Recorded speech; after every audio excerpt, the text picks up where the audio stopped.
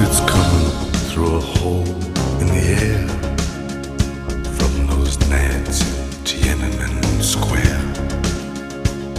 It's coming from the feel that this ain't exactly real, or it's real, but it ain't exactly there.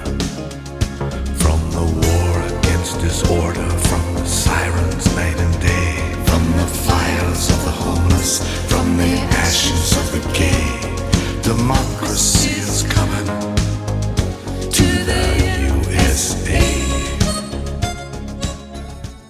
Good afternoon and welcome to Voice of the People, radio buy-in for the 99% for April 22nd, 2023. And our intro music was Leonard Cohen's iconic Democracy, as it always is, because there just doesn't seem to be any better choice. So this, you are listening to KFGM 101.5 FM, Frenchtown, full-powered Missoula Community Radio, live streaming on 101.5 KFGM, no punctuation, .org, and available on podcast at anchor.fm/VOP-Montana, or searchable on Spotify and other podcast apps under Voice of the People, radio buy-in for the 99%. So I'm Jim, the sound man, and I'm joined today by Linda Gillison and Mark Anderlich. So what do you guys have to say for yourselves? Hey, Jim. I deny all knowledge. All I'm going to say is reports of my death have been greatly exaggerated. Yes. Yeah. And reports of my competence have been grossly exaggerated, too. Reports are often greatly exaggerated. Yes. Exactly. Especially from the powers that be, such as they are. Mm-hmm.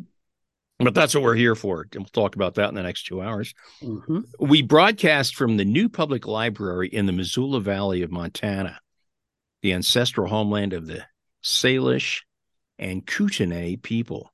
We are recording the show from the comfort of our own homes, which are also located in the ancestral homeland of the Salish and the Kootenai people, with one exception. Linda's in North Carolina. North Carolina, in the Piedmont.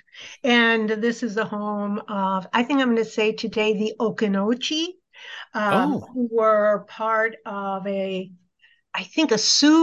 Siouan-speaking tribe, and they have been recognized by the state, but not yet by the federal government. There really aren't too many of them left because of their varied history. But in any case, the Okanochee are an important part of our history here. So, now, have they always been recognized by the state and we're waiting for federal recognition, or is this a process and the state has finally got on board with the Okanochee? Oh, no. My sense is that they've been a state-recognized group for many years, that this is not new.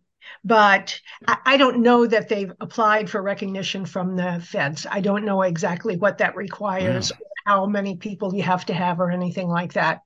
But I'm always waiting for them to be recognized, as the Lumbee are in the process. Mm-hmm. So they're both being processed right now. Well, the Lumbee are, and they're okay. Okanochee we're not sure of. They may be too small a group, or there probably are all kinds of requirements that have to do with those applications.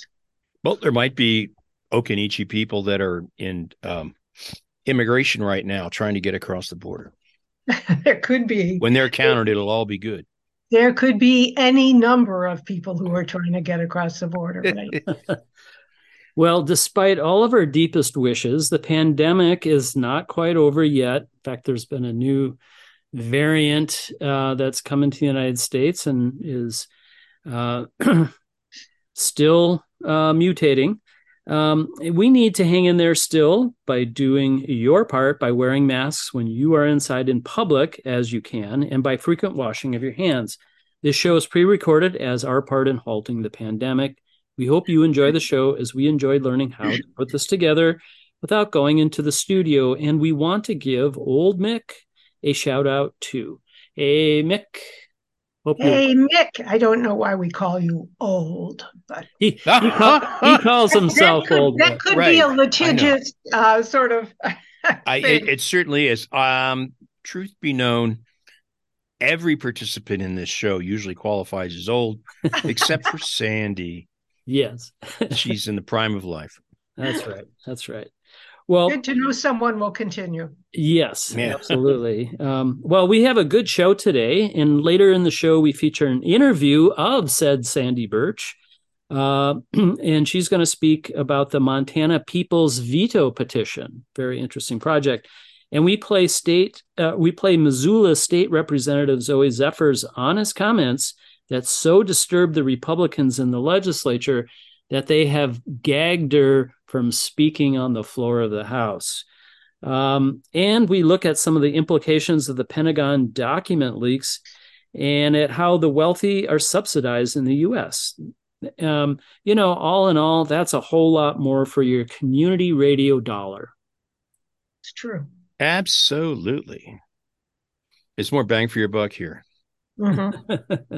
I looked forward to hearing all that, Mark, as well as the rest of the show. So I guess I will plant myself behind the microphone and stick around. That's great, Jim. As been saying lately, like Diogenes, I will need to find an honest man to replace you. And that's difficult, especially since the only lamp I could find was an old kerosene lamp, which is probably what something like Diogenes. Right. But this is the modern era. We need like high powered flashlights or something. LED. Yeah, there you go. Yeah, it's not Diogenes I fear as much as Dionysus. Yeah, you got to get a grip there, Jim. I know. Well, and you're not broadcasting from a brew pub, so that's a start. Yeah, or I typically am. I'll go back to that routine when I'm in Washington State with the Puyallup tribes and the Lummies. Yeah, good deal. So, our word of the week is taxes. How convenient, since we all had to struggle with that this week, or the week that's drawing to a close. Coming on the heels of U.S. income tax filing deadline, this topic never gets old. That's right. Death and taxes, right? Those are evergreen subjects of conversation. Yeah. I don't know which I fear most. At least death is easier. You don't have to be on hold to the IRS for a week. You don't have to make so many phone calls. As far as we know, maybe that's maybe they've updated heaven and hell, right? That's right. The afterlife might be queuing in line to get all your paperwork in order. So it's a good thing it's an eternal experience, or you wouldn't have time to get it done. There you go.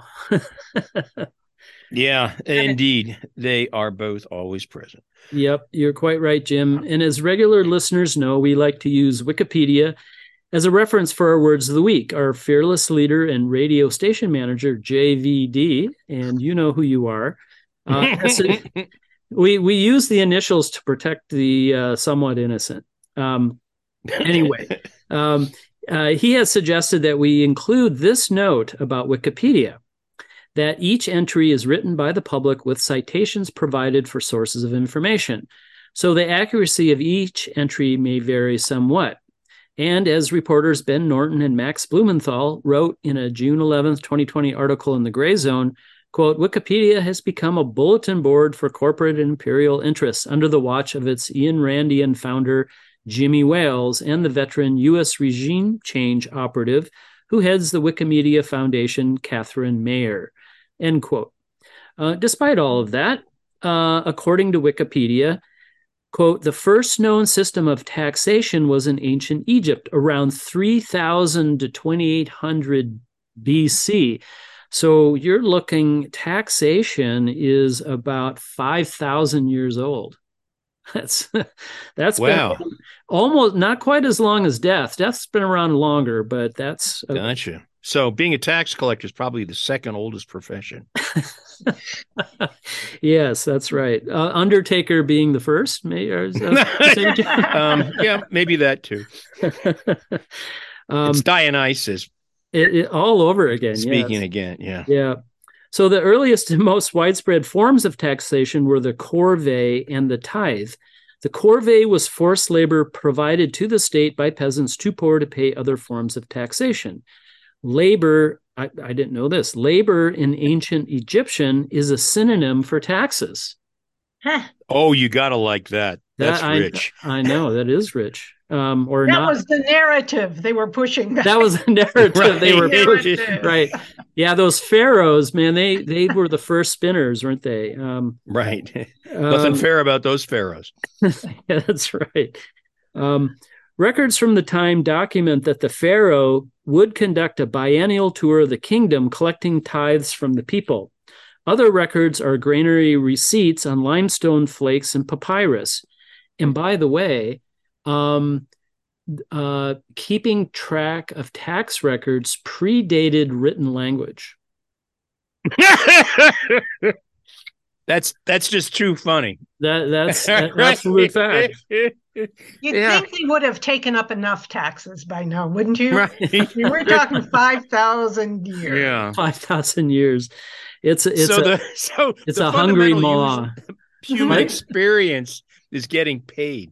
Communicating and self-expression comes later. Yes.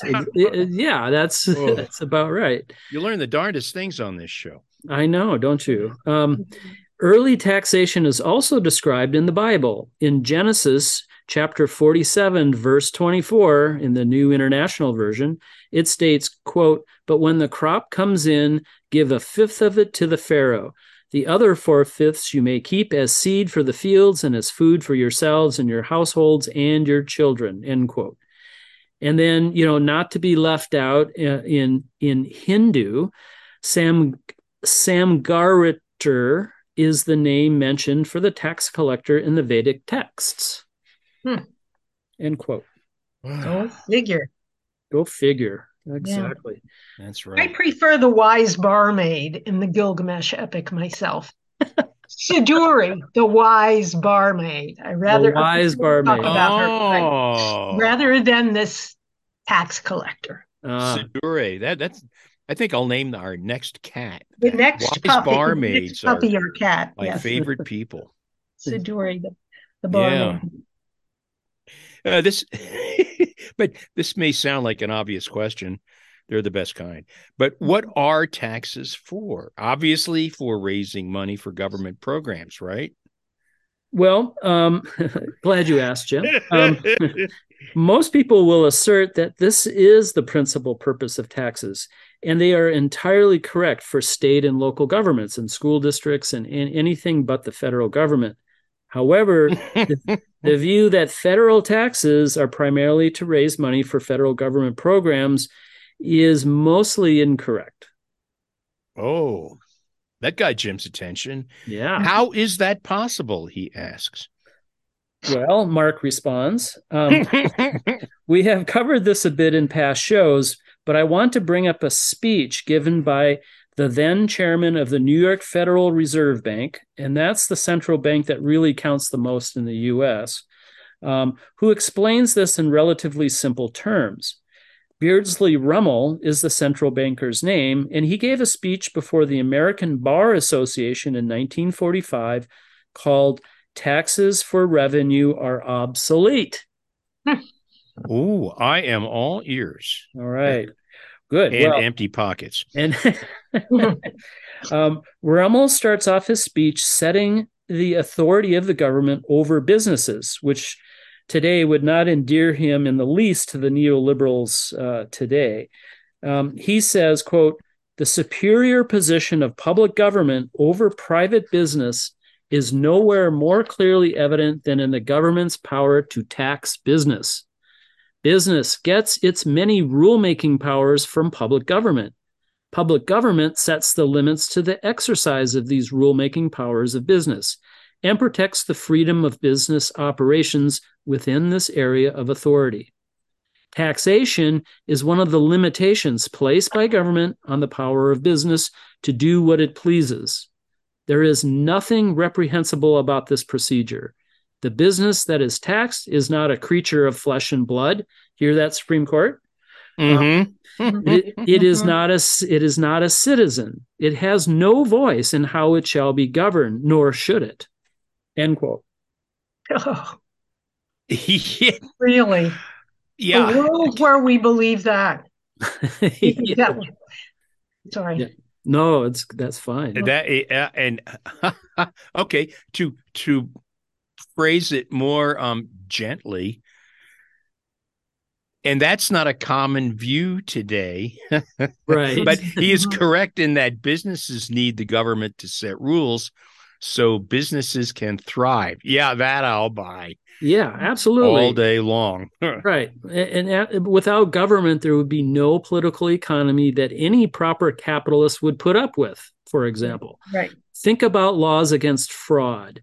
If they did not exist at all, business people, because their competition would be probably engaged in fraudulent activity, ones that would even not want to commit fraud would be forced to go to the lowest common denominator by running their businesses fraudulently like everyone else. I mean, there's a lot of that going on anyway, but there would be no trust in any contracts nor in any business. It would be a complete shamble. I don't always think of it in that way. I'm usually more emotional about these government things than that. But it does make sense, doesn't it, that without somebody to govern business would just be self-destructing all the time, right? Race to the bottom, and that would be it. Yeah, and this is what the neoliberals like, and this is exactly what's happening right now. And that you have I always like to pick on Boeing because Jim's here, but you have that's okay. It's Jim worked for Boeing back in the halcyon days when it was a leading company. And today he was a refugee from McBoeing Douglas. Right. And yes, and today it's a zombie corporation, which means that if you were to sell off all its assets, it could not pay its bills.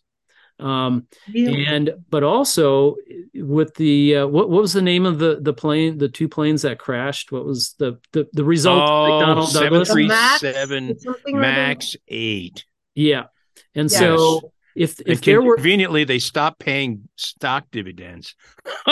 Yeah.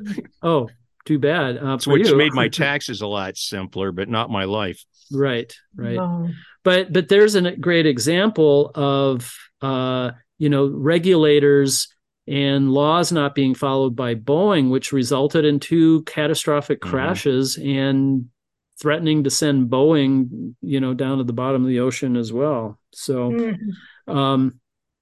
anyway, there is, this is a major contradiction in neoliberal capitalism, by the way. It really is. Because neoliberalism says we don't want government control, but yet they need government control to not have this race to the bottom. But anyway, it's also very similar to wanting your cake and eating it too. It ain't going to happen. Ruml continues to his next crucially important point that moving the dollar off of the disastrous gold standard, in other words, making it a fiat currency, also move the government off of the money market when it wants to borrow money to pay for whatever. Here is Ruml again, quote, "If we look at the financial history of recent years," and he's speaking in 1945, so he's speaking of the Great Depression, the New Deal, and World War II, and U.S. involvement in that.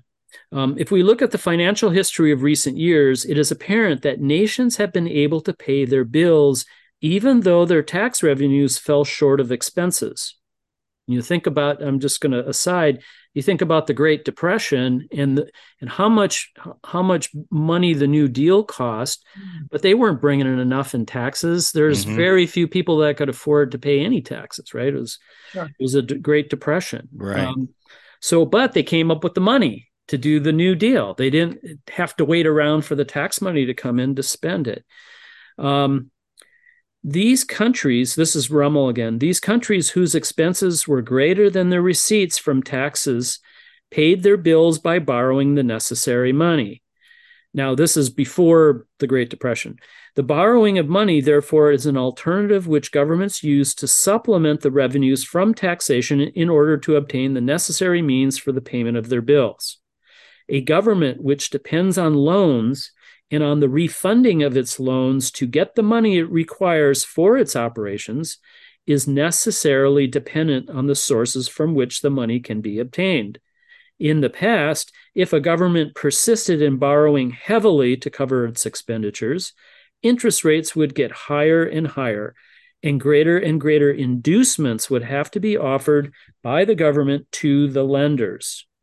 The governments finally found that the only way they could maintain both their sovereign independence and their solvency was to tax heavily enough to meet a substantial part of their financial needs and to be prepared, if placed under undue pressure, to tax to meet them all, end quote.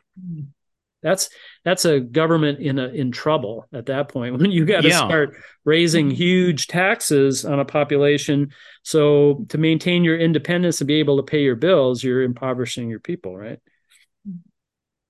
Yeah, but I in a way that shows how much Ruml is wedded to the prevailing theory nearly 100 years ago, is that balance point was necessary, and the taxing cycle, or taxing capacity, is a fixed point in time. And we've learned since then that if you create a more productive, more affluent society, that productivity can be taxed, and you will get everything you need. You just need the equivalent of a bridge loan. Or does he end up saying that? No. He does. He would disagree with that. He would say that under the gold standard, when the currency was not a fiat currency, it was based on the gold standard. That is exactly what happens, right? But what you say is absolutely true for state and local governments, right? That they have to be able to tax to meet all of their needs, or get money from the feds, right? As a combination, but. Go ahead. There is a huge downside to borrowing money. I accept that. And it has to be paid back to the advantage of the lender. So lenders would have a huge political leverage over the government, and so undermine democratic government. That's right. It used to be like in the 1920s, they talked about the bankers owning and the industrialists owning the government, right? And in many ways, they did, right? And it wasn't voluntary on the part of the government so much as that it was out of necessity. But here's Ruml again. So we'll push forward here. Quote, the necessity for a government to tax in order to maintain both its independence and its solvency is true for state and local governments, but it is not true for a national government. Two changes of the greatest consequence have occurred in the last 25 years, which, when he was saying this, that starting in 1920, which was more or less the start of the Federal Reserve Bank. It started a little earlier than that, but last 25 years, which have substantially altered the position of the national state with respect to the financing of its current requirements. The first of these changes is the gaining of vast new experience in the management of central banks. The second change is the elimination, for domestic purposes in the U.S., of the convertibility of the currency into gold, end quote. So it's getting off the gold standard partially in the 1930s, and not, having the central bank. That has changed the entire ballgame for the government in taxes. Yeah. And it sort of harkens back to the late 19th century, where bimetallism made it difficult for the country to expand and grow and be healthy. Exactly. That's the problem with commodity-based currency is right. It's limited by the amount of commodity you have. So gold being, kind of the most obvious one. Right. So in 1945, foreign nations could convert dollars into gold, but not U.S. citizens. How interesting. I didn't know that. Yep. So it was, trying to keep the international order in check, but for people that live here, the rules are binding. It was a transition. Yeah, absolutely. Gotcha. So, and then who can ever forget? Are you listening, gold bugs and guys on talk radio? It was President Nixon in 1971 that took the dollar completely off the gold standard worldwide. Right. And his action made the U.S. dollar completely a fiat currency, not based on any single commodity whatsoever. So, as you said before, Jim, the gold supply was really the limiting factor of how big the economy could get because it was tied to the dollar. Gotcha. May I just say that my family and I were then living in Germany. My ex-husband was working in a hospital, in an army hospital. And the bottom, just as you will remember, the bottom just fell out of the US dollar vis-a-vis other currencies.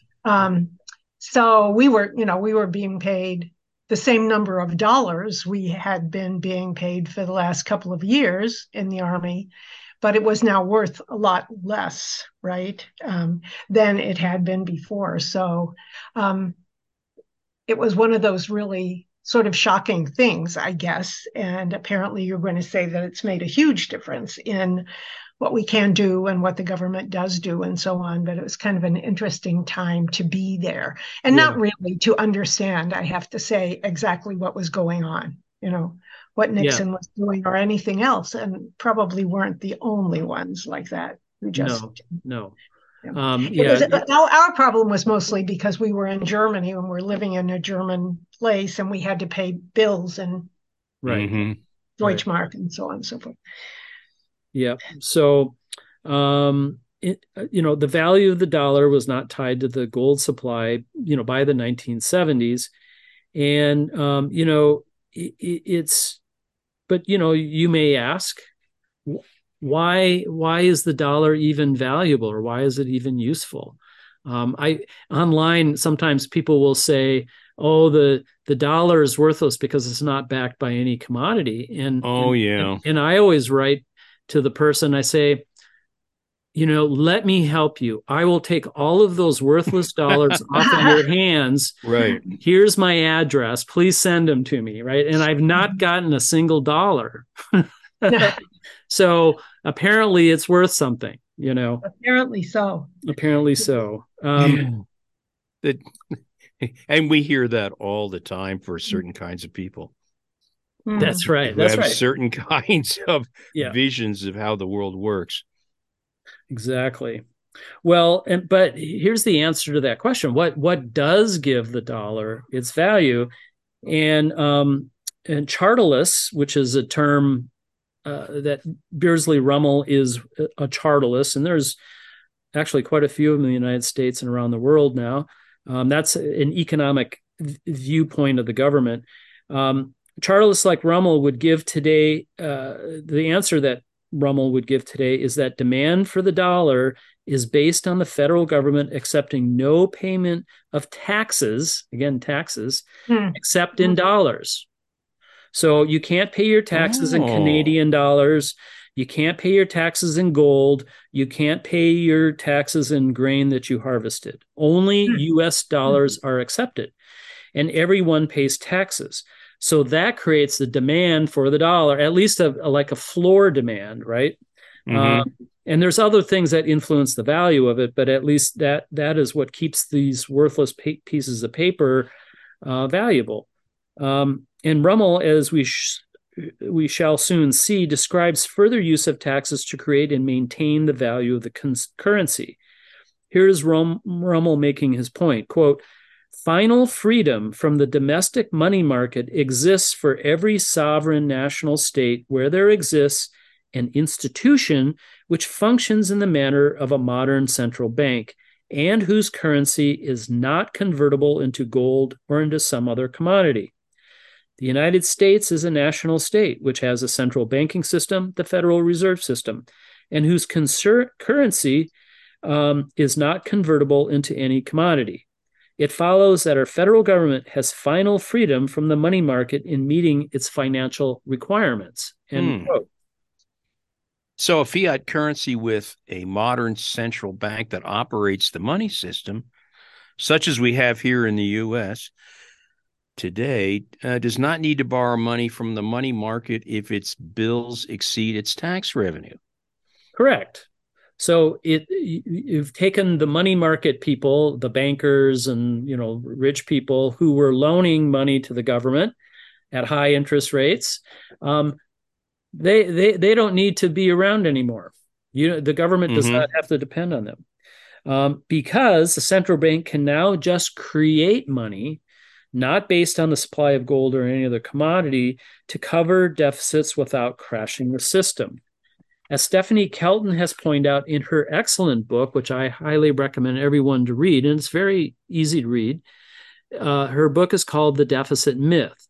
And in that book, she says the only economic restraint on the federal government to create all the money it wants is that if there is no demand in the real economy for more dollars and the government creates more, inflation will be the result. And as listeners know already, inflation is the erosion of the value of the dollar. Well, so we're experiencing high inflation today, Mark. Is that from the federal budget deficit? That's a good question. And I actually talked online with someone today about that very same thing. And, we've covered in previous shows that today's inflation is not because of the federal budget deficit. It's several reasons. One is that it's supply chain issues. Two, the economic sanctions placed on Russia by the U.S. And three, just plain profiteering by the corporations. Right. The federal budget deficit is not in that order. Not in that order. No. But I do think that the sanctions are going to start taking a bigger chunk. Because, as you know, Northwestern Energy is requesting a 28% increase in what it charges for natural gas and electricity. 28%. Is that all?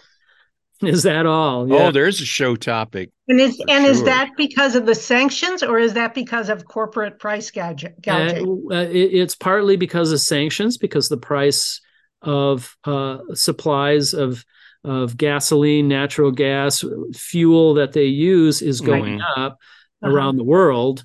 And because, we'll see how much of that is corporate profiteering, because the Public Service Commission has until August to decide whether to grant it or how much to grant. So, but we'll see about that.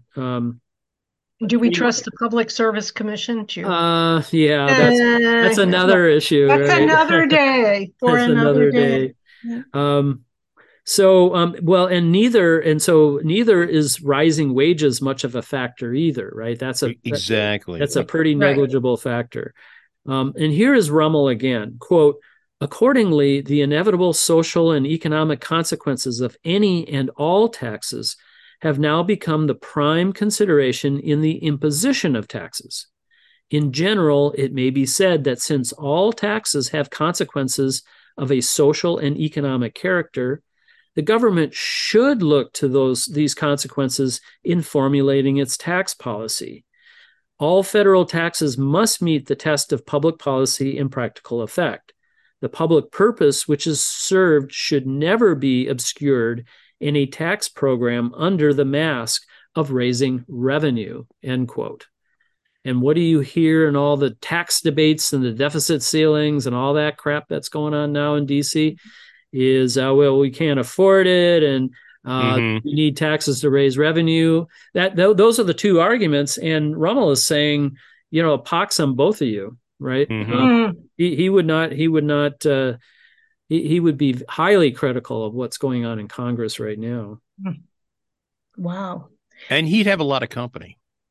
Yeah, I think so. Yeah. So then back to the question, what are taxes for today, if not to raise revenue? Okay, and here's Beardsley Ruml again answering that question. Number one, taxes are an instrument of fiscal policy to help stabilize the purchasing power of the dollar. We've actually already covered that.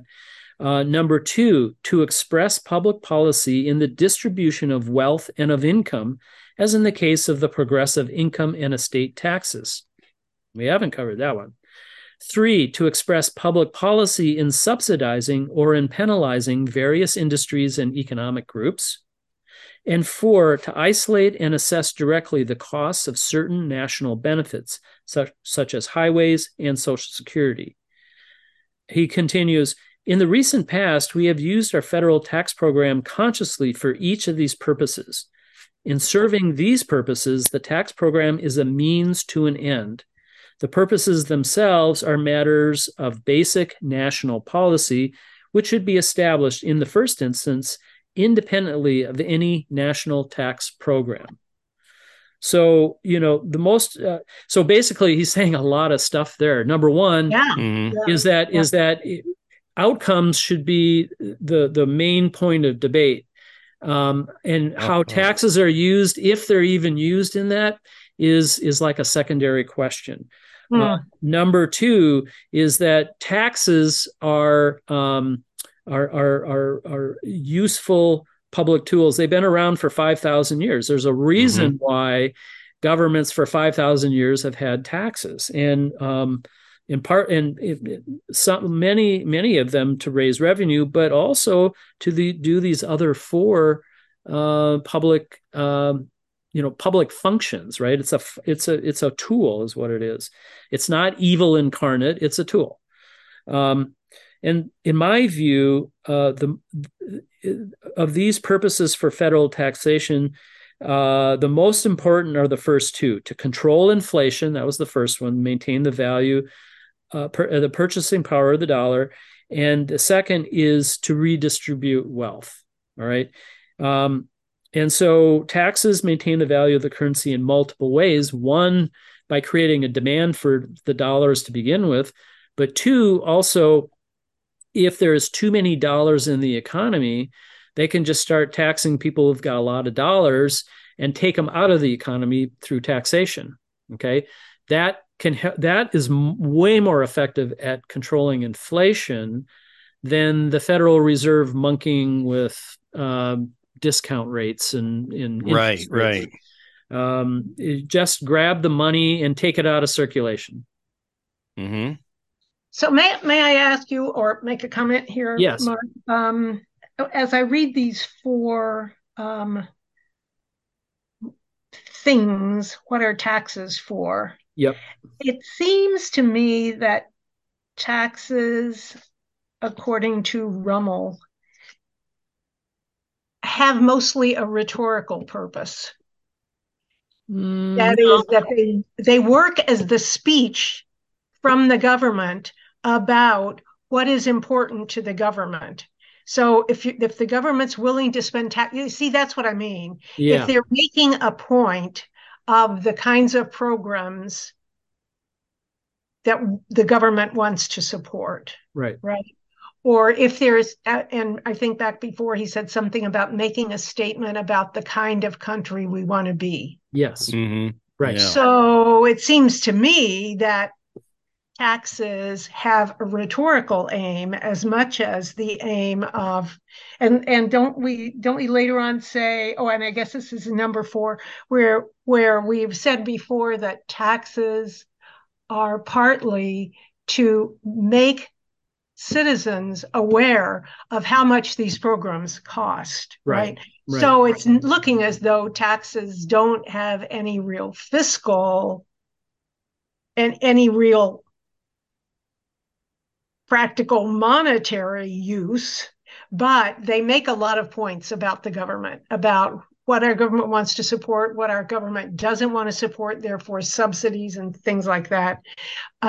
And they make a point to people who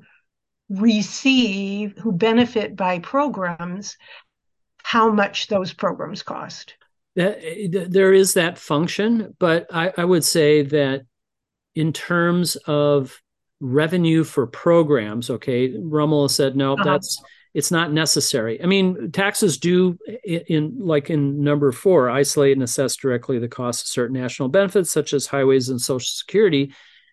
There's gas taxes that you pay when you fill up your car with gas, and that goes, basically it's to show that, look, you're using the highways, you're gonna pay something for it. And same with Social Security, is that you're gonna get some benefits, so you got to pay into it, right? You have to have some skin in the game with it. But Social Security taxes do not pay for all of the expenses on Social Security, nor do the highway federal gas tax pay for all of the expenses of the highways. So,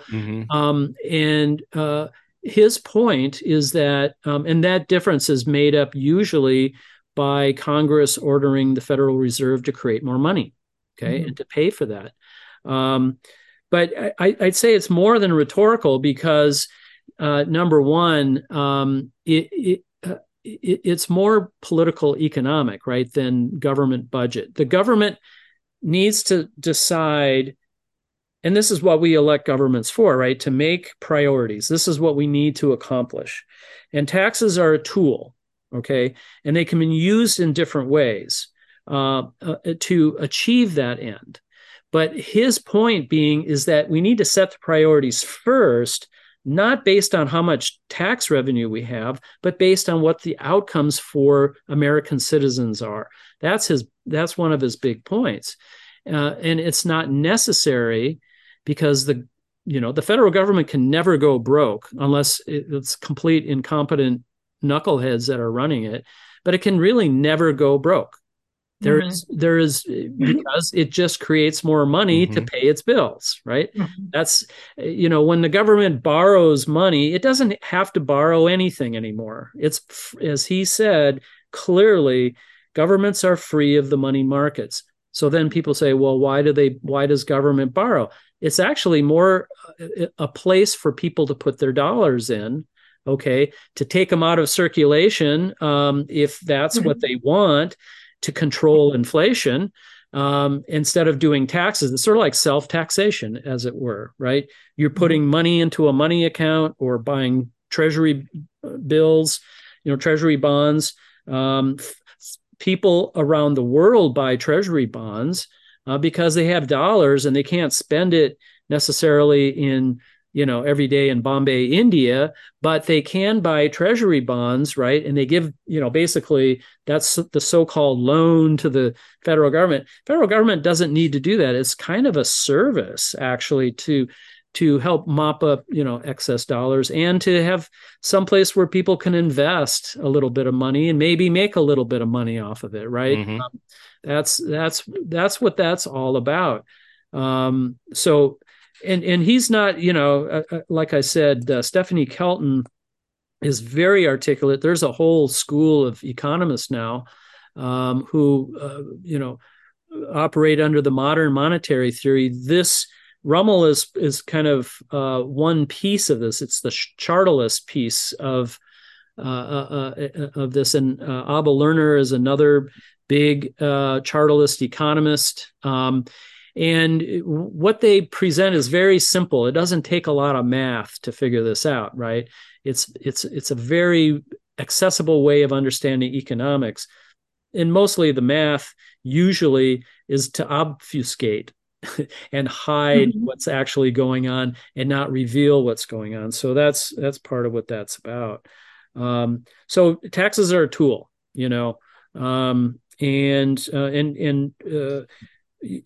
the other, so maintaining the value of the currency, that's a really, really important value of taxes, both in inflation control and just creating value for the dollar. The second, I think most important, is which we should be doing way more now, is taxing the rich.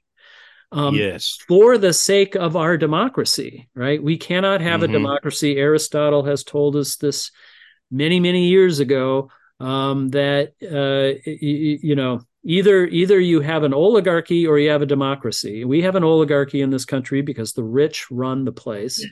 And the way we change that, one of the biggest tools to change that is to tax billionaires out of existence. And that money can be destroyed. It doesn't need to go into any treasury. It just needs to be taken out of their hands so they can't use it to buy the government. And if we did that, that would make a rhetorical point. Mm-hmm. See, Well, I don't degrade rhetoric as much as you might. I mean, you're saying okay, you're functions, so right? But yes. if we were to say we are going to, or even in our tax policy, we are going to tax billionaires out of existence, that makes an important rhetorical point about the United States, right? Which says we don't want billionaires. Right. They ought to be there, right? So, yeah, okay. Well, I mean, I'm not an economist. I was married to one once. This is a painful sort of discussion to me, but good. Okay, because I'm understanding this better. But I think those actions which say this is who we are, right? I see your point now, right? I understand. Yeah. Okay. I see how are you using the word rhetoric. Right. I think is not how, usually it's a disparaging term, right? It often is, right? Yeah. But as someone okay, go ahead. Right. So it's not for me. I think rhetoric is really important. And if our rhetoric were clearer in this country, we'd be in better shape. In the political process, it's unfortunately not. Yeah. We still talk democracy. Okay. Thank you. So I see the term civic virtue. The taxes are a civic virtue by defending the value of money we use every day and by protecting a government of the people, by the people, and for the people. But are we going to touch on the fact that so many people that have a lot of money take it out of circulation so that it's essentially making income a more scarce good, which should be affecting the entire process. For example, there was a study by the National Bureau of Economic Research and similar research by the IRS with data from 2016, and they found that there's like $2 trillion of U.S. households in tax havens, which means it's taken off the table. So you got to work with what's left over, and they go on to identify the usual villains, those that have the least but are the fewest in number. I don't want to elaborate because I don't know how this fits in with the rest of your discussion, Mark. It totally fits in. Okay. And you took that from the blog, the Lever, in its April 18th edition, an article called "Tax-Free Day for the Ultra Wealthy," which is and there's a similar thing going on in the UK. Oh, yeah, absolutely. And they have a similar society, and it's even more profound and more rampant there. Well, and so there you go. So how do you, actually the U.S. Supreme Court and the Biden administration both have been undermining attempts to try to repatriate that money. That's offshore tax shores, because they're serving the wealthy right at this point. Right.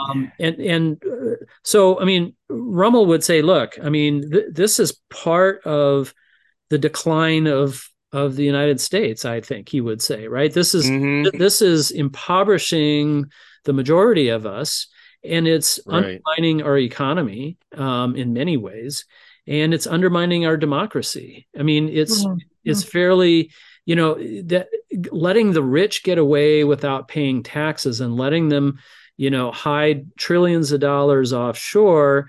Who does that benefit? It doesn't benefit anybody but that rich person. Right. It actually hurts everybody else.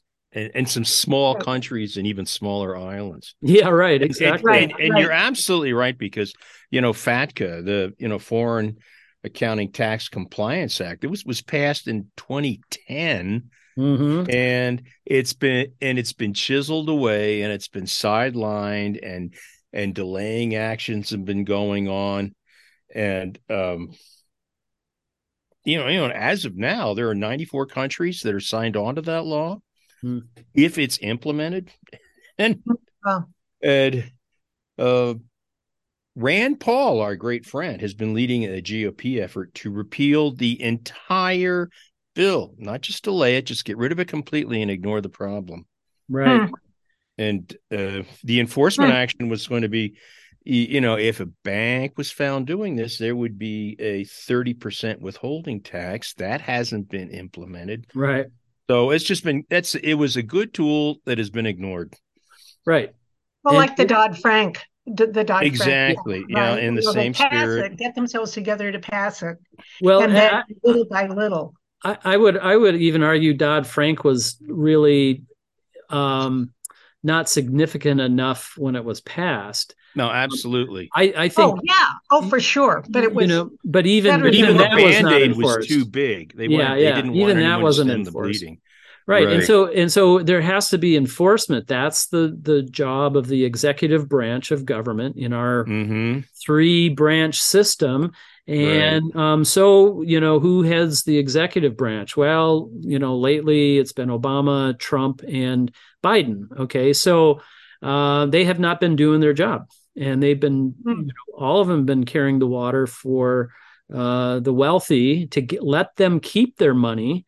Which probably most of that was surplus value taken from workers.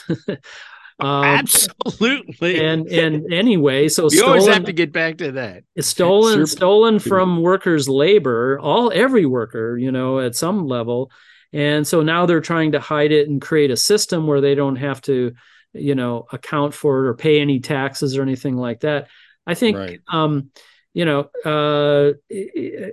it does matter that this is the big argument. I used to be a lot more sort of cynical about the federal government and about, I still am, but the stuff isn't happening there. It's so hopeless there, but it was Ruml and some other people who were convincing me otherwise, that they have control.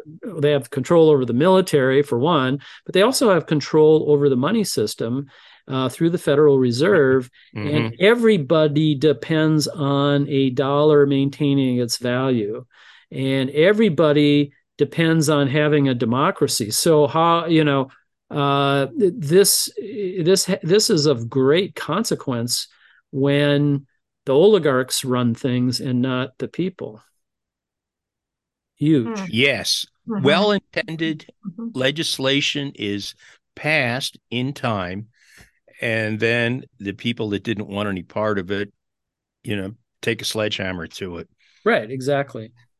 And what Ruml is saying here is that if we want to have Medicare for all, or healthcare, everyone, we make real the rights of people to have healthcare, make real the rights to have adequate housing, make real to end hunger. We want to forgive student debt. If we want to fight climate catastrophe as a political body, we do not need to depend on collecting the taxes of wealthy people to pay for these solutions. So, when Democrats go, well, tax the rich, I'm all for that, right? But Ruml is not saying tax the rich to pay for these policy priorities. He's saying tax the rich because democracy depends on it. Billionaires and millionaires do not coexist with democracy. It just cannot happen. And so, and that is a much more broader rhetorical, argument, right? Rather than this sort of narrow economic, and in fact, really the proper name of economics is not economics, it's political economy, because because there is no economics, none, zero, absolutely none, without a polity, right? Without a government, without a politics. The two are inextricably bound together. And the separation of the two just yields stupid things. Right. And, another answer that hasn't come up is maybe letting, revenue and value accumulate in the hands of the owners of capital, and then trying to claw back that which the society really needs and deserves, isn't the optimal answer. Lots of countries in Europe use a value-added tax. So it's being incrementally pulled out so that you don't have to go to Mr. Topham Hat at the end of the day and say, okay, you who own all in your domain, now this is your share that you have to give back to us. And he'll complain, no, I won't. Mm-hmm. But Jim, why would, look, the federal government can create as much money as it wants within, certain inflation limits. There's no need to tax to pay for programs. There is no need. Okay, so you think the premise is wrong. It's not where the money's coming from. Is it even necessary? Look, okay. It's sort of like, even acceptable? Is it even acceptable in a democracy? I mean, there's no shortage of money. Okay, I'm just going to say this right now, and there never can be. The U.S. federal government can always pay its bills, always, always, always, because if it doesn't have the tax revenue or other revenue to pay, they just create the money. In fact, they don't really, when it gets right down to it, historically, governments never use tax money to pay for programs. When taxes came in, mm-hmm. if it was in currency of some currency form, they would burn it, burn the money. The government would, and that's how the House of Commons one time, the Parliament building, burned down in 1860 something. Okay, it's very famous. You could look it up.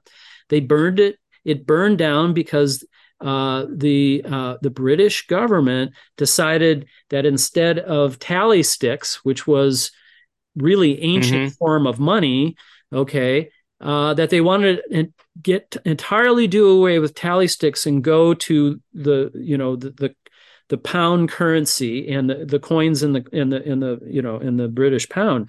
And they had a incinerator in the basement of the Parliament, and they put too many tally sticks in there to burn because they would come in as tax payments, and they they set the Parliament building on fire. Okay, so wow, people got to understand that there's no shortage of money. It is not a scarce commodity. The federal government can create. In fact, since I did a calculation a while back, but since the year 2000, I think the federal government has in itself, I mean, banks create money too, by the way, right? They create the biggest bulk of the money through loans, giving loans. But the federal government and the banks have together created something on the order of like $17 trillion since the year 2000. $17 trillion. And there's, they could do another 17 trillion, no problem, except for inflation. That they have to watch out for that. They just create the money. If they need it, they create it. And this is the freedom from the financial markets, right? So and from not from taxes, but from taxes to pay for programs. So there's other important, very vital uses for taxes other than creating money for programs. So there's no, I mean, I guess put it this way, we've been being lied to constantly about like the federal deficit, as if that's a problem. But yeah, people, isn't that the truth? People don't think about it in this way. So the federal government's deficit is the American people's surplus. It's double entry bookkeeping. You can't, I mean, how you measure federal government's deficit, it's expenditures minus revenues, right? And so if revenues are less than expenditures, you have a deficit, so-called, right? But where does that money go? Where does that extra money go? It goes generally into the American economy. So if you wanted to balance the budget in 10 years, right, so that there's no federal budget deficit whatsoever, the federal government would have to tax about $3.5 trillion net out of the economy every year for 10 years. And what would that do? We would see the biggest depression that the world has ever seen, or we've ever seen in this country. Right. Since Andrew Jackson. Yeah. We've already played that game. Yeah. Well, and it would be even worse than that because I know. Because it's so much bigger. But absolutely. So if it would cause economic catastrophe to balance the budget, the only explanation for that would be that taxes aren't needed for government programs. It's a very logical kind of thing, and but we're conditioned to think like in terms of our household budget, that the federal government is like our household budget. You are listening to KFGM 101.5 FM, Frenchtown, full-powered Missoula Community Radio, live streaming also on 1015kfgm.org. And it clearly isn't because if Jim, if you were to create money because you were short this month and paying whatever, and you go down to your basement and you crank out a few $100 bills, you would go to jail eventually for that.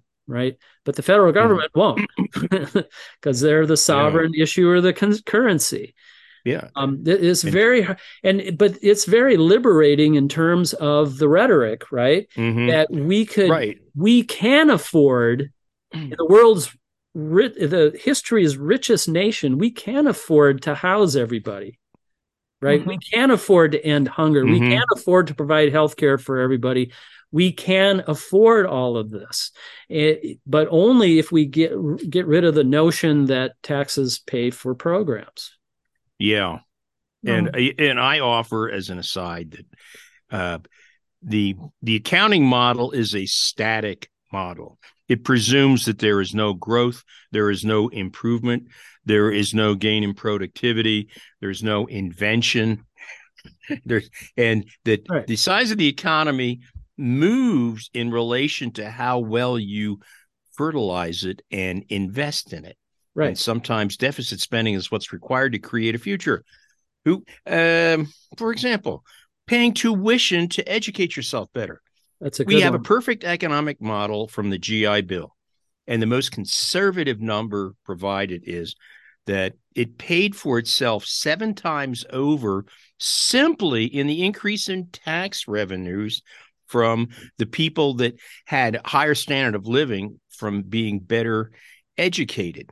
And that's and that's just a sliver because it doesn't include the fact that they had a bigger home, that they took more vacations, they had more to eat. Right. They bought recreational opportunities. And that's the most important thing. The tax revenues is a measure, and that's it's rather not as significant as it sounds. And that's not the reason to do things is because of tax revenue, but because it improved people's lives and it added to our community, it added to our society in positive ways. That's the important thing. And this is what Ruml is saying, is that all this talk about tax policy is secondary. We have to decide what we want as a society. We have to, in the rhetoric. Another example is,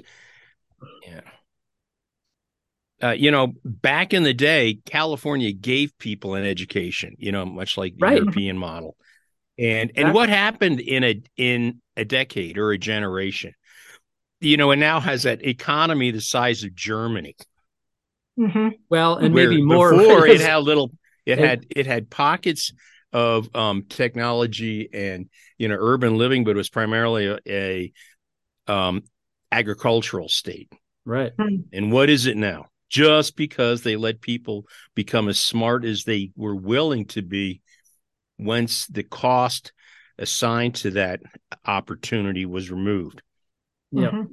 And so today we've really learned that lesson. Well, there are people in the legislature that want to make sure that, and actually it's in the judiciary now, that it's unfair to those that can afford education on their own for people to couldn't having their student loans forgiven. Mm-hmm. Right. That smacks to me like trying to maintain a class-ordered society. Exactly. And that's where the lie comes in, is to protect exactly that. Economics and politics should be, and political economy should be all about making people's lives better. And instead, it's been turned on its head, and it's all about numbers and, can we balance the budget and all this kind of stuff, which is not the primary purpose. I say it's all about protecting privilege. Well, that's exactly right. That's what it is about. And so they got to resort to lies in order to protect. As usual, lots of news to cover from this week. What's first in our current news, Mark? Well, despite 28 months of vaccines against COVID-19 being available in the U.S., the pandemic is still with us, as the vaccines are unable to prevent infection or transmission. On March 10th, the Johns Hopkins University stopped collecting data on the COVID pandemic. Now we will be taking our COVID data from the Centers for Disease Control and Prevention, the CDC, and at their website. As a note on the CDC, many scientists and others question the validity and accuracy of the CDC's case numbers because of the prevalence of unreported home tests, lack of uniform data reporting requirements by the states, and the incompetency of the CDC. That being said, the overall number of new daily COVID-19 cases in the U.S. is now falling at a rate of about 13,500 cases a day, down from over 1.3 million per day on January 10th, 2022, a little over a year ago, which was by far the highest rates for the U.S. during the entire pandemic. At over 1,140,000 deaths, the U.S. is still by far the world leader in COVID-19 deaths. This is equivalent to the population of the city of San Jose, California. The U.S. has so far accounted for at least 16% of all the deaths in the world, and even with unreliable data for 15% of the confirmed cases, all with still only 4% of the world's population. Oh, those are still grim things to be exceptional at, which we have been saying every week for years now. For years, yep. Yes, indeed. So what's the situation now in Montana? Well, according to the state of Montana COVID-19 website, Montana has had 3,708 deaths from COVID. That's 15 deaths in the last 4 weeks. So people are still dying in Montana from COVID. This total number of deaths is about equal to that of the population of the town of Hardin, Montana. As of Friday, Montana is averaging a falling rate of about 49 new documented cases a day. A full 25% of all Montanans have had or have COVID. And there are currently 23 people hospitalized with the virus, down 23 from 4 weeks ago. We have been saying this since February of 2020, and we will keep saying it until the pandemic is completely beaten. It is basic solidarity for everyone to wear masks when in public spaces indoors as best you can, to distance yourself from others as best you can, and to frequently wash your hands if we are going to beat this pandemic. Solidarity requires some sacrifice, but it is essential. What's our next story, Mark? We have been covering the Montana Legislature and its descent into authoritarian Christian nationalism and neoliberalism. The majority has embarrassed Montanans on the national stage several times this session, but they may have outdid themselves this past week. Senate Bill 99, sponsored by Republican Senator John Fuller of Kalispell, cynically entitled, quote, "Provide for a Youth Health Protection Act," will restrict gender-affirming health care for trans minors. This is how the Montana Free Press characterized Senate Bill 99 and its route through the Montana Legislature on April 18th. Quote, "The bill to ban specific medical treatments for transgender minors who want to live their lives in congruence with how they feel about their gender instead of abiding by the label of male or female they were given at birth, sailed through the Republican-held chambers earlier in the session over the vocal opposition of Democrats. Governor Greg Gianforte said he shared Republican lawmakers' quote, profound commitment to protect Montana children from invasive medical treatments, end quote, while dismissing many of the medical best practices for how to treat adolescents and teens struggling with gender dysphoria, going as far as to call gender-affirming care a misleading term equivalent to Orwellian newspeak." Well, he would know about Orwellian newspeak. Gianforte wrote, "Senate Bill 99 protects Montana children from permanent life-altering medical procedures until they are adults, mature enough to make such serious health decisions," end quote.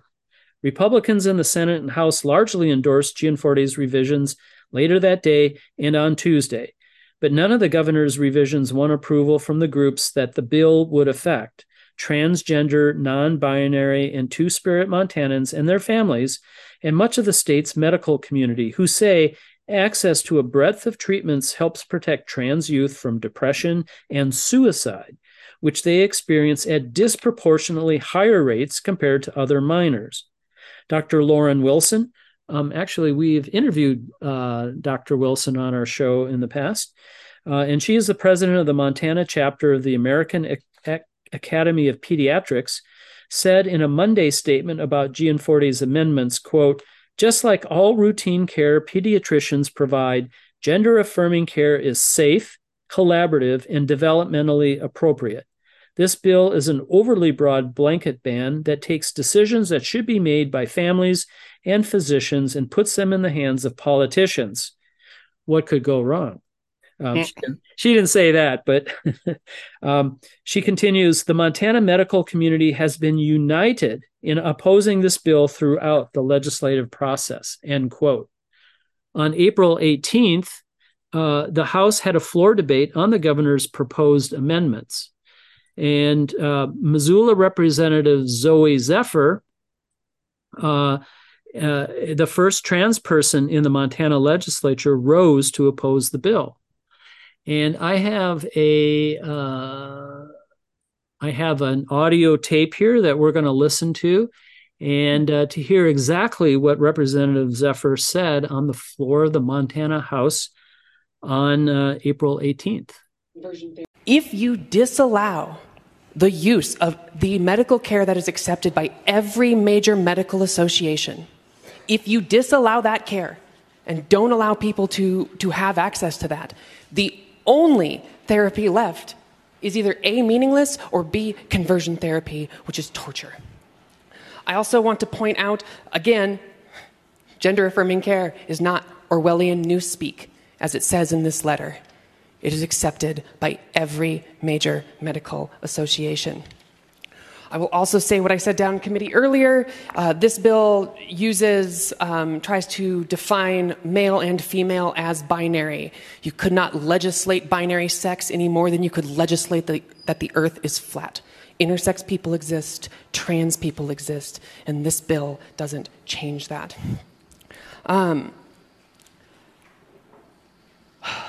Lastly, I would say that there were conversations at the end of this, at the very end of the bill, the letter that says life-altering medical procedures should wait until they are adults. What I will say is if you are, by this bill and by what these amendments do, if you are forcing a trans child to go through puberty when they are trans, that is tantamount to torture. And this body should be ashamed. And if you vote yes on this amendment and yes on this bill, ooh, I love this. Does everyone want to stand? Representative Zephyr, would you like to close? Sorry, I'm yielding to the Majority Leader. Majority Leader Vinton. Thank you, Mr. Chairman. I speak on behalf of our caucus. We will not be shamed by anyone in this chamber. We are better than that. Representative Zephyr. And the only thing I will say is if you vote yes on this bill and yes on these amendments, I hope the next time there's an invocation, when you bow your heads in prayer, you see the blood on your hands. Pretty strong. Because of that, the next day, and then also subsequent days in the legislature, the Speaker of the House, Representative Matt Regier of Kalispell, refused to call on Zephyr until she apologized to the House. She has refused and will likely go through the rest of the House session gagged. Zephyr was quoted in the Montana Free Press on April 20th, quote, "I have lost friends to suicide this year. I field the calls from multiple families who dealt with suicide attempts, with trans youth who have fled the state, people who have been attacked on the side of the road because of legislation like this. I spoke with clarity and precision about the harm these bills do, and they say they want an apology. But what they really want is silence as they take away the rights of trans and queer Montanans." End quote. Wow. Well, this is the first time I've heard her entire statement. And I guess the question now is, how are these rules being applied? Are they usually applied in the same way, and so on and so forth? Or is this just a matter of trying to silence people who say things that the legislature doesn't want to hear? And of course, the same kind of thing has happened in Tennessee recently. Right. And I don't know whether these bad ideas are all just popping up from the legislatures or whether there's some kind of moving force that's advancing these in the legislatures. So I don't know what to say about this. I just think the pain of people who want this kind of treatment and this kind of care is going to be immense. And I don't know who decides that they may not have it. So that's all I have. Yeah. Yeah. It disturbs me a lot. Because I've had a lot of exposure to mental health professionals, and they do the very best they can. And they're dealing with utilizing a science that's evolving to make people's lives better.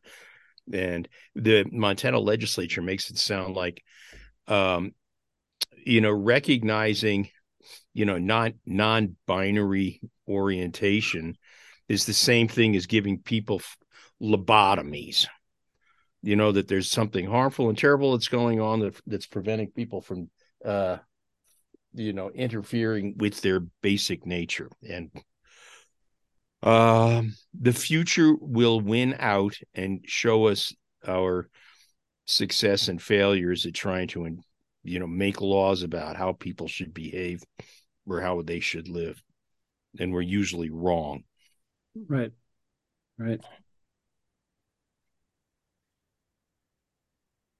Okay. At this point, I'm going to put in the interview. Well said, both of you, by the way. Thanks, Mark. It was very moving. Sandy Burch's interview, which is like 12 minutes long. It's about the Montana People's Veto, and which is something that I'm working very, very much on too. Well, and what we're going to be doing is we're gathering we've got a couple hundred signatures already, and we're shooting for 1,000. And then on May 1st, we're going to go visit the governor and give that to him and say, veto all these bad bills, including Senate Bill 99, right? But by no means is that the only one, right? There's so many horrible bills that attack the judiciary, attack the citizen initiative process, that attack the Constitution, that attack working people, that favor the rich. I mean, it is all there for people to see, and we know he's not going to veto that. And I'm sort of giving you the summary of the interview, but we know he's not going to veto, but it's the first step in running, probably trying to build a coalition with Montana DSA and others to run a couple of major ballot initiatives across the state in 2024, and to try to unelect some of these, some of these fascists, really is what they are. There was Susan Weber, who's I think she's Blackfeet. She's part of the Native American caucus in the rules committee that sided with the Speaker of the House, right, in censoring him. She says, no, this is fascism, and they threatened her with censure too, and they backed off a little bit, because I think they know that they've gone too far. So in some ways, it's it may be a blessing in disguise. I wonder how often do they censure people, or how often do they see? This is Rare. the thing. When we were talking about the Tennessee issue, actually on Facebook a few days ago, and I said something in support of the Tennessee 3. And right. Do you know John Andrzejczyk? Yes, I know John Andrzejczyk. Okay. Well, I've never met him except on Facebook. Right. But we have kind of a nice relationship on Facebook. Good. But yeah. we disagree about a lot of things. And he immediately said, and you may have read this, he immediately sent me a message saying, if this had been right-wingers standing up to interrupt, an assembly, would you have approved of them? And I said, well, of this action. And I said, well, I would have, if it seemed to me that the legislature was being consistent in the way it applied its rules. Right. But my sense is that they haven't done this when other people did a similar thing, right? So this is where I think it's interesting if they censure an Indigenous woman and a trans person. And they've probably never censured or silenced a white guy. And it's like Elizabeth Warren a couple of years ago, when the Speaker of the House said, she had to leave the House because she had persisted when they told her to shut up. Nevertheless, she persisted, right? And, it's that kind of thing that really just gives you the heebie-jeebies about where we're going. I know that's probably a racist thing, but really, where are we going that these guys have taken it into their heads that can just do whatever they want? Right? That is a really accurate description of the majority in the Montana legislature right now. Yeah, they feel totally entitled to do whatever they damn well please. Right. And I suspect that it's a similar kind of attitude in Tennessee, and in Oklahoma there was I think she was a first non-binary legislator in the United States. She got censored as well over exactly the same kind of bill. And to your point, Jim, or I forget who said it, but yeah, this is a concerted effort, right? This is an organized effort. This is not by these guys aren't coming up with this themselves. I know some of these legislators, and they're not smart enough to figure this kind of stuff out. They really aren't. So they're just handmaids of God, as it were. And it looks to me, I mean, it's not even the kind of thing that you would expect from Alec, or that I would expect from Alec, right? But maybe they're into this also. Maybe Alec is into this also. I think of them as sort of more economic. They're more economic, and right. what this also can do, there's some other damage that can be done with actions like this, is that they're fighting a culture war, right? And they're fighting, and so a lot of liberals will come back and fight right back the culture war, which, I think is fine, but then totally forget the whole benefiting the wealthy and the undermining of our democratic institutions. That's far more serious. I mean, look, I'm saying I don't like this bill at all, and this is on our list of bills to veto. But undermining our democracy and kowtowing to the rich it affects everybody, right? And it affects people and so you get a distraction, so you're not looking at that kind of stuff. I think there's some intentionality about that. Right. We have with us today on Voice of the People, Sandy Burch. Sandy has been a co-host a couple of times, been interviewed a couple of times on our show, and she's back again. And Sandy is co-chair of the Western Montana Democratic Socialists of America. Welcome to the show again, Sandy. Thank you. It's great to be here, as always. All right. So I understand very well that there is a project that you are working on that Montana DSA is working on. Could you talk about that a little bit? Yeah, definitely. So the Montana People's Veto is a petition that we have put together basically in opposition to the terrible extremist legislation that is passing through the Montana state legislature. So our demand in the petition is that Governor Gianforte veto the worst of these bills or refuse to enforce them. And they are all constitutional amendments, the tax on abortion access, tax cuts for the wealthy, a tax on trans rights and tenants' rights. Those are the bills that we included in the Montana People's Veto, and that we're asking Gianforte to veto those. We do understand that it's unlikely that he will veto these. However, at this point, we really feel like it's our only way to make the voices of everyday Montanans heard at this legislature. I think that one of the things that we've seen and the whole premise of this petition is that this 2023 legislature has totally failed everyday ordinary working Montanans, and they haven't addressed any of these issues that are really important just for us as we go about our lives. So how we access housing, how we access healthcare, how we access public services that we need but are now non-existent or underfunded because they're giving huge tax cuts to the wealthiest among us who don't need it, that kind of stuff. And so instead of really delivering for everyday Montanans, this legislature has failed us, and focused on this extremist far right agenda that we believe and know actually from the research and the polling that's being done recently is that most Montanans agree with us in that they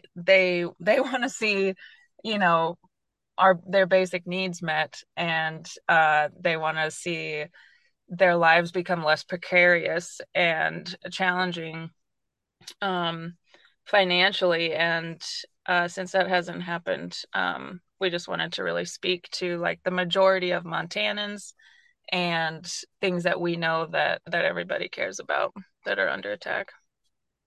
Yeah, it seems I've been up to the legislature several times, been pretty involved with it, and it seems like they are bent on conducting a culture war against everyone that isn't like them, and at the same time undermining government's ability to really provide for the people and give the wealthy and corporations a big hand up. That's my impression. Is that your impression too? Yeah, absolutely. They don't value, and I mean, I guess I should be specific when I say they.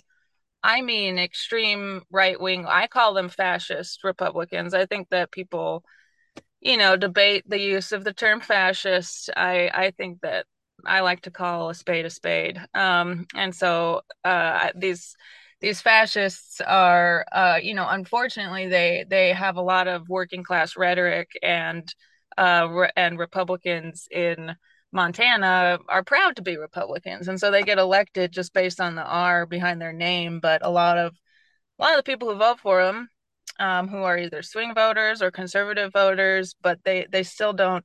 I still don't think that these voters who voted these people in really understood what they were doing at the time. And so it's this cohort of fascist Republicans that is really driving this, like, it's just the enforcement of hierarchy and exploitation and income inequality, not providing any of the we're providing for the public services and healthcare and education that we need. So yeah, I would agree with you.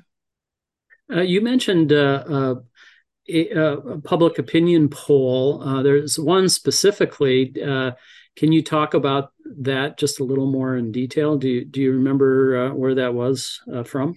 Yeah, that was from a group called Searchlight Research, and it came out in February of this year.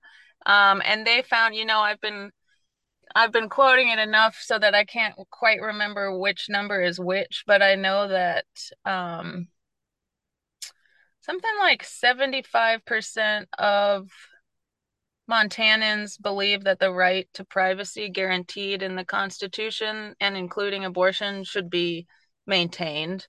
Like a good 28% of Montanans think abortion should only be legal in extreme situations, which I think is why it's important for those of us who maybe have a broader understanding of abortion and understand that it's not really like the state's place to police when or why you need an abortion. I think that's part of why it's really important to continue to destigmatize and continue to talk to your friends and family members who are like, maybe in that camp, because like the more people that we can kind of chip away at that group, because I think it's really just a matter of understanding that like exceptions, that's I don't want to get too much into the nitty gritty of abortion policy and stuff like that, but exceptions it's an area that we need to kind of be working on public opinion, basically. But anyway, so the point is that Montanans are in favor of a woman's right to choose what happens with her body, because Montanans are a live and let live kind of people, like we're I feel like that's just part of the culture and the vibe, and I appreciate that about us, and that's reflected in this polling. The other thing that it showed is that a majority of Montanans really like our Constitution, and they don't want to see any constitutional amendments whatsoever. And I'm kind of drawing a blank on the rest of the polling data, but if you have anything that you remember. I don't. I was going to ask you about the constitutional amendments. There was, at the beginning of the session, there was potential of 55, which has been narrowed down significantly, but there's still a bunch there. And that's so your feeling is that this petition to ask Governor Gianforte to veto much of these terrible bills has lots of majority public support.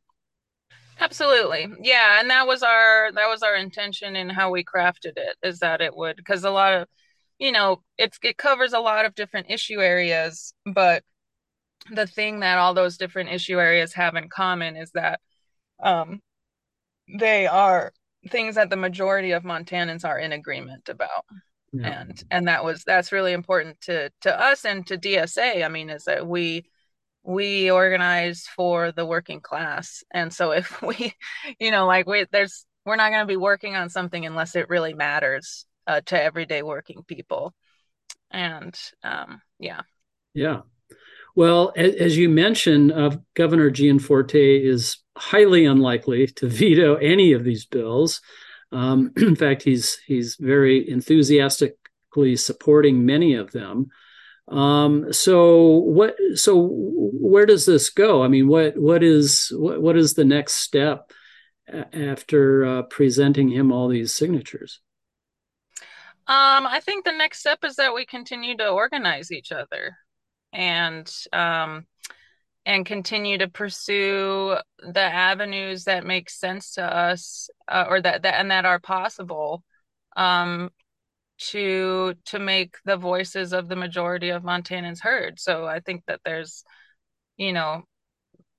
things that we can do, like working on a ballot initiative. I think ballot initiatives are really awesome because that is direct democracy. Like it's just it's just about numbers, and when you're really trying to focus on what the majority of everyday people want and need, that's a really motivating thing. And yeah, I think that there's generally in politics a lack of what I think of as real organizing, which is where you're teaching everyday people, whether that's workers in their workplace or voters in their communities or their precincts, like when you can teach people how to work collectively to build power and to demand basically the policy, the economy, the society that they deserve. I think that that's really the only thing that we can do, regardless of what happens in the next couple of weeks at the Capitol. Yeah. Well, if someone wanted to sign this petition, how can they do that? They can go to montanapeoplesveto.org. So that's montanapeoplesveto.org. And the full and that's Montana spelled out, right? Montana spelled out. Yep. And there's the full petition. There's also a PDF version, and you can sign up there, and that's where they can access it. Great. And there's a deadline to this, right? There is a deadline. Yep. April 30th is the last day to submit signatures, and then we're going to be delivering the petition to the governor on May 1st. Ah, all right. Well, yep. He's forewarned now. If he listens to the show, he will be expecting that. Right. Yeah, I'm sure this is one of his top. Yeah. He's just waiting every Sunday morning. All right. Well, any last words on the Montana People's Veto petition? I guess the thing I just want to point out is something that I learned actually from a DSA training recently, where the DSA members in New York helped organize to win debt relief for taxi drivers, which was like a huge deal. And one of the things that the organizers from that campaign said is that capitalists or capital will abandon you, but socialists won't. And that's part of like the importance of, doing work like this. And like I was talking about, like real organizing, really teaching people about collective action.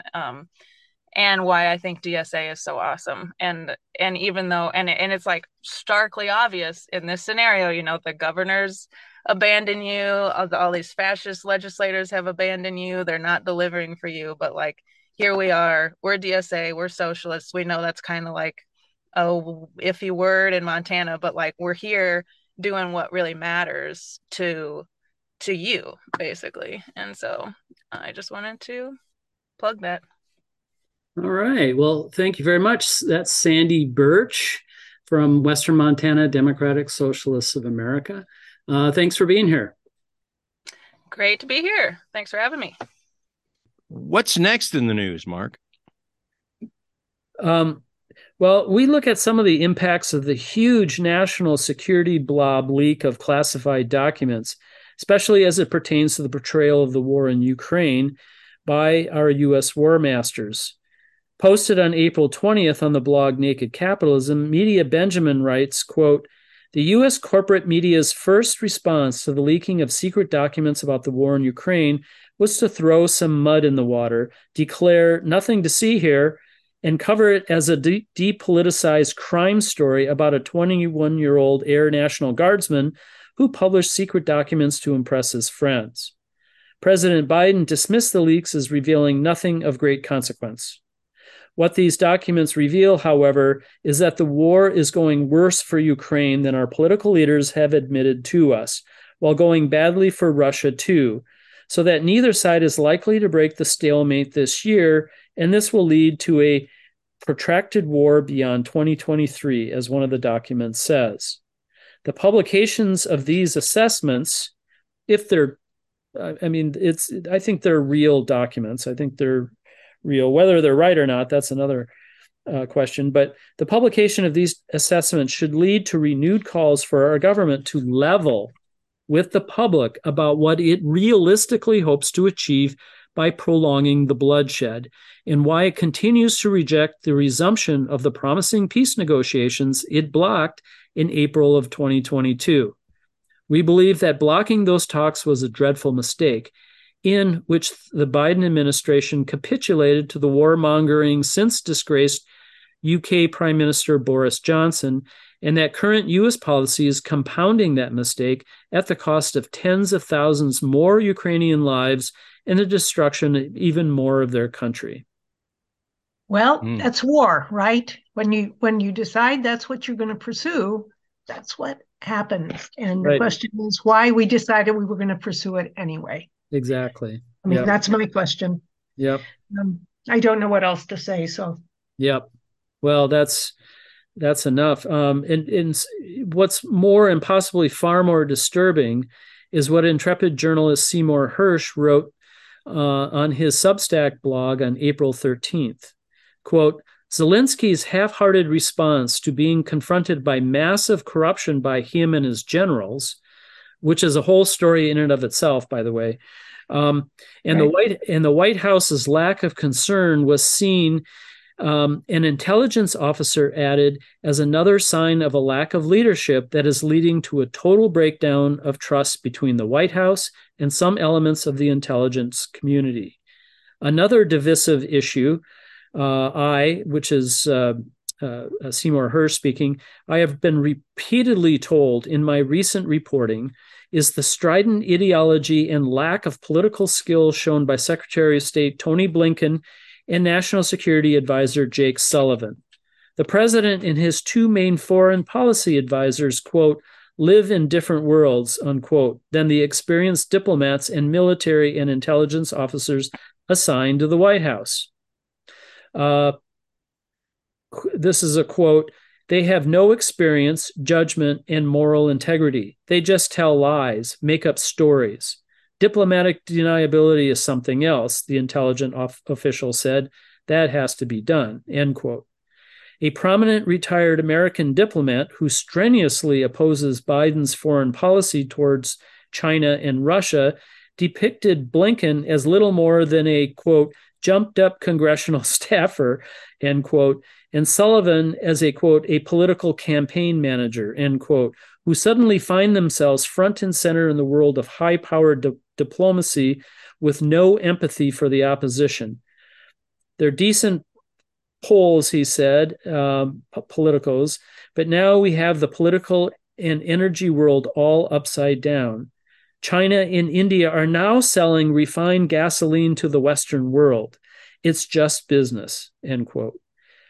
Quote, there's a total breakdown between the White House leadership and the intelligence community, end quote, the intelligence official said. The rift dates back to the fall when, as Seymour Hersh, reported in early February, Biden ordered the covert destruction of the Nord Stream pipelines in the Baltic Sea. This intelligence analyst said, quote, destroying the Nord Stream pipelines was never discussed or even known in advance by the community. And there is no strategy for ending the war. The U.S. spent 2 years planning for the Normandy invasion in World War II. What are we going to do if China decides to invade Taiwan, end quote. The official added that the National Intelligence Council has yet to order a National Intelligence Estimate, the NIE, on defending Taiwan from China, which would provide national security and political guidance in case such does happen. There's no reason yet, despite repeated American political provocation from both Democrats and Republicans, the official said, to suspect that China has any intention of invading Taiwan.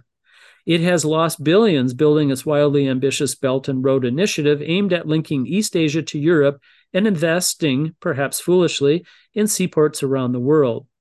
The official told me, the point is there is no working NIE process anymore, end quote.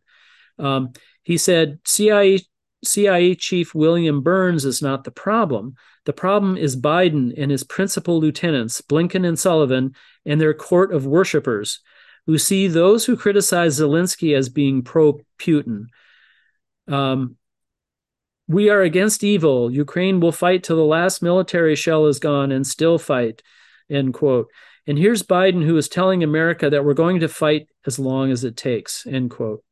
The official cited the little-known and rarely discussed deployment authorized by Biden of 2 brigades with thousands of America's best Army combat units to the region.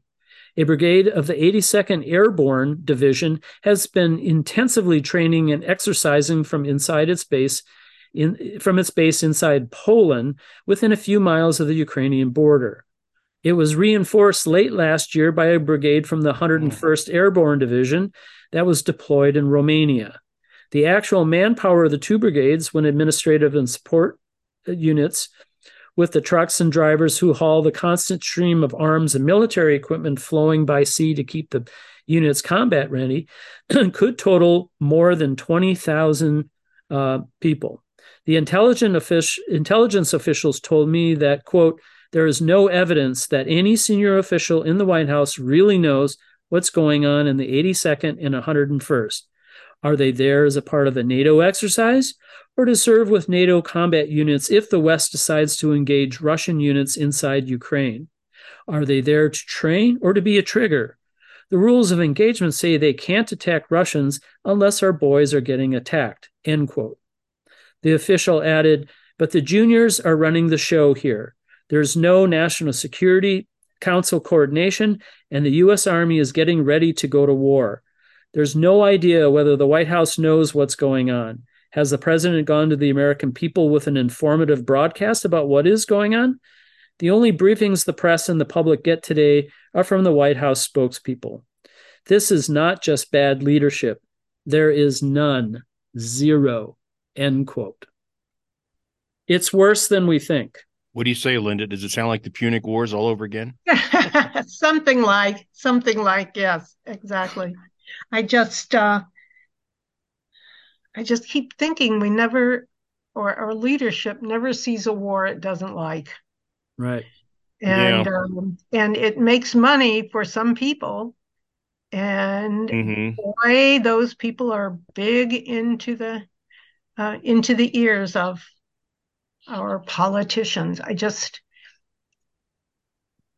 know it just boggles the mind how much money already is being made by, I'm sure, by defense contractors and so on in this country, and we're not. And didn't the Congress just say before we go to war you have to ask for the Congress to approve it? We have to have a major discussion, right? Long time. Well, there's a bill now in Congress, but it hasn't passed. It may be passed the House, but it won't pass the Senate because of politics, right? Right. I don't know. I'm speechless, and I hardly am, as you know. Yeah, what concerns me, well, a couple of things, is that this has been at a slow boil for decades. Ever since Glasnost and the realigning of the satellite states, of Ukraine has been on the hot seat, and it's had a population that's diverse. It's a population with a huge chip on its shoulder because terrible things have happened there for generations, and everybody's mad at everybody. And it's not unlike Yugoslavia where you could change the players and take out your highlighter and change the labels of everything, but nothing fundamentally had changed. And we got involved in the in the war there in Kosovo, and it worked out, I guess, but it was avoidable. And it disturbs me that we couldn't see these flashpoints as part of a whole, and that what Putin did was inevitable, I think, because he's a punk and he doesn't like being manipulated. Then he'll do crazy things out of pride and out of a zest and zeal for absolute control. And people should have figured that out. The guy's been around a long time. Mm-hmm. Another feature of this is that I went to a steampunk convention with one of my offspring, and there was a guy there who was a Marine pilot that did things very, very similar to what I would have done, if I was in a war zone as a Navy pilot. He was in the same airplane, and he said, you can look at the wars and they're cyclic because it's like they're trying to get rid of ordnance, which has a shelf life. Right. Bombs and rockets become unstable. It was an unstable, piece of ordnance that caused the fire on the Forrestal. You got to use the stuff up. Yeah. It's like a block of Limburger in the refrigerator. Can't keep it forever. But these incursions and excursions are tragic and stupid, and they harm people's lives irreparably. And it's just tilling the soil and putting the seeds back in the ground to come back up again. I've spent time in Bosnia. I've seen what a mess it is, and it's just continuation of the same thing. War really doesn't give any benefit to people whatsoever. In general, right? It doesn't solve any problems. It just lays more seed for future violence. I agree. And I would say this. I think that Putin is an authoritarian, right? However, it wasn't only him. It was also liberal critics in Russia who said that it is a bright red line for Ukraine to be put into NATO. And the United States has been pushing that. Absolutely. For many, many years. And then you get a Ukrainian government that has for 8 or 9 years before Russia invaded Ukraine, which I don't agree with, by the way. But it's more understandable when the Ukrainian military was shelling its own citizens in the Donbass for 8 or 9 years, making them miserable, right? And so this is not coming out of nowhere, right? And the what is really kind of mind-boggling to me, and apparently I'm kind of reassured there's other people in the national security establishment that finds this boggling as well, is what the hell are we doing in Ukraine? That there's no reason for Ukraine to be in NATO. In fact, what should have happened was that Russia should have been incorporated into a mutual defense pact with Europe. And absolutely, there's dictatorships that are or authoritarian regimes that are part of NATO, and because people will say, well, Russia's an authority. Well, what about Turkey, right? What about what about some of these other countries too, right? And right now too, Germany is making it illegal to publicly be contrary to the being pro-war in Ukraine. Right. And it took, there was a huge demonstration in Berlin a few weeks ago where people demonstrate, and this in Germany has every interest in stopping the war as well. The German people do, but right. It took what's his name? No one could speak critically of the German government's policy except an American who was speaking remotely to the entire crowd. He was the only one, because he's not a German citizen. He wasn't in Germany. Mm-hmm. He could criticize directly. Everybody else had to shut. So what are we defending here? How is that democracy? That there's, I know.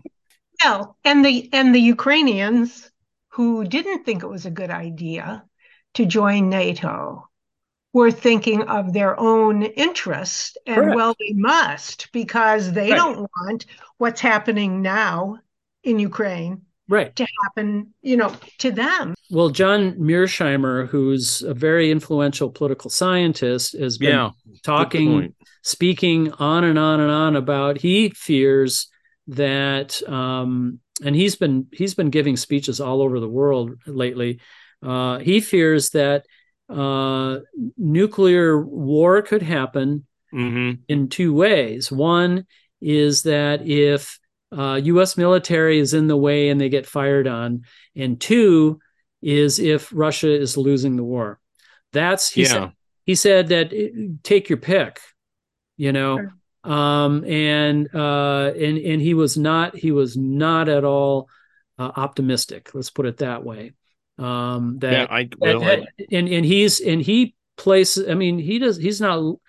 a Putin lover, but he places the blame squarely on the United States. There's no question in his mind, and he's a smart guy, and he's been talking to a lot of people, and he said this was a provoked war, which it certainly was, and by the U.S.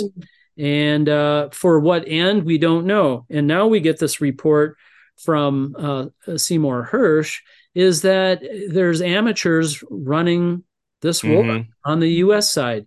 I'm more afraid now than I've been during this entire war. If we're we depend on something which we would go to war over if it happened in our country, right? Right. I mean, exactly. If somebody came to our country, or if somebody in our country was urged, like the Cuban Missile Crisis, right? Yeah, exactly. Thank you. That's a perfect parallel. Exactly. So what happens if Russia puts down an alliance engages in an alliance with Cuba now, right? I mean, we still can't let Cuba go. We still got sanctions there and all of that kind of thing. Right. Or what if the Russians came to Canada or whatever? What would we do? Right. Well, that's what the Russians are doing now that NATO is making all over Ukraine, and Finland's in now, and the Finns are led by quite a guy now, right? I didn't know. I just think, we're all around them, and why wouldn't they feel uncomfortable? And yet, if you ever say that kind of thing, here's my other real concern about Americans and our discourse about the Ukrainians, about the situation in Ukraine, is if you ever try to ask a question about it, you're suddenly a Putin lover, right? Mm-hmm. And that's that old thing from Chris Hedges. There is no ambiguity once a war starts, or once something comes there, it's lost right after the truth, right? As is our theme here, we promote the cause of strong democratic unions. Beside the third wave workers of Missoula at Black Coffee Roasters, there are efforts to do more union organizing in Western Montana among other service industry and other workers as well. That's right, Jim. There are 6 more, or actually 8 more worksite organizing drives happening here in Missoula this month at various stages. With support from the Western Montana Workers Alliance. Anyone who works in Western Montana and who is interested in organizing or knows someone who does, you can find support and practical help by calling or emailing the Western Montana Workers Alliance. There are experienced and trained volunteers to help you get going. You can contact the Western Montana Workers Alliance at westernmtwa@gmail.com. That is WESTERNMTWA@gmail.com, or by leaving a message at 406-924-3830. That's 406-924-3830. Well, thanks, Linda and Jim, for a great show, as usual. And thank you, everyone, for listening. Please make a contribution to Missoula Community Radio and help keep all of the great programs on the air. Just go to our new website at www.1015kfgm.org, and you can make it there. Most everyone associated with Missoula Community Radio do so without pay. We are volunteering our time, so please volunteer a few dollars. Thank you. Please join us every week on Voice of the People, radio by and for the 99%.